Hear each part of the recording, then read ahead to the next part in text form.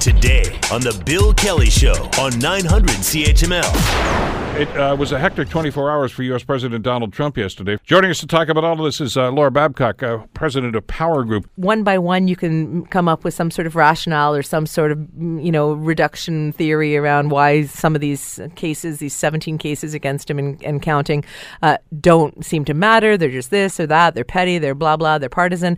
But all of them together creates its own quality, which is this is a president who is besieged. And as you and I talked about last time, people are comfortably referring to them now as the Trump crime family.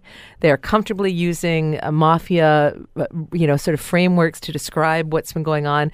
This is damaging not just to their brand, but civilly, federally, state lawsuits. I mean, I don't see them out of this for 20 years.